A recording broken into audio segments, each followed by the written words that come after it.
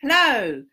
I've been asked many times, how can I make writing a comment a little easier, a little more simple? So I've decided that I'm going to equate it to a fancy meal.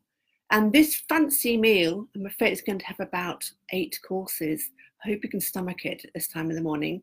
This fancy meal is how I'm going to explain how to write a comment in this video. So watch on. Hello, I'm Alice Elliott, the founder of thecommentingclub.co.uk, that shows you how the magic of commenting can increase the popularity of your business, which ultimately leads onto ideal clients. Now, not everybody eats an 8-course meal. Oof, I certainly couldn't. But it's, there's some elements of it you can chop and change. If you don't like a particular kind of food, then don't eat it, basically. Or if you're allergic to it, definitely don't eat it. But this is how I would equate a simple way of writing a comment as to a fancy evening meal.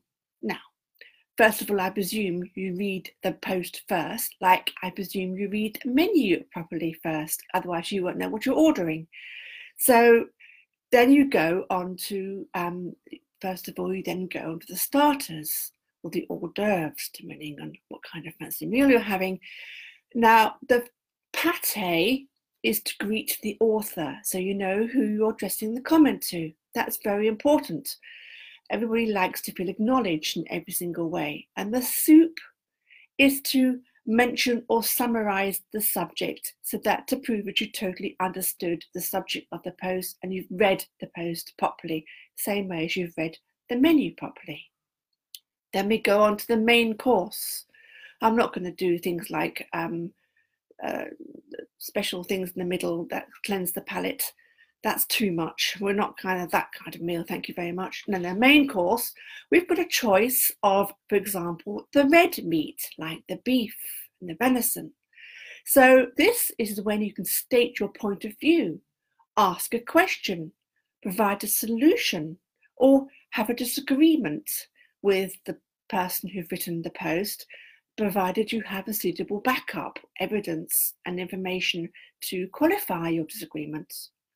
Then, or you could have chicken, the very simple white meats, which would include, say, an observation to what the person wrote in their post, provide additional information that enhances and helps and adds value to what the person wrote in the post, or you could provide a helpful suggestion that other readers, including the author of the post, might benefit from.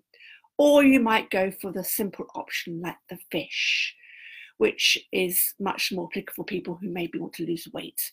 So you could either share an anecdote or a funny story that's relevant to the post question in a form of entertainment to draw attention to yourself, for the right reasons, of course. Then we move on to the sweet course. And the pudding could maybe include thanking the author for their brilliant post and state how you're actioning the information that they've given you so that you can go away and improve your life. Or you could go to the cheese course instead.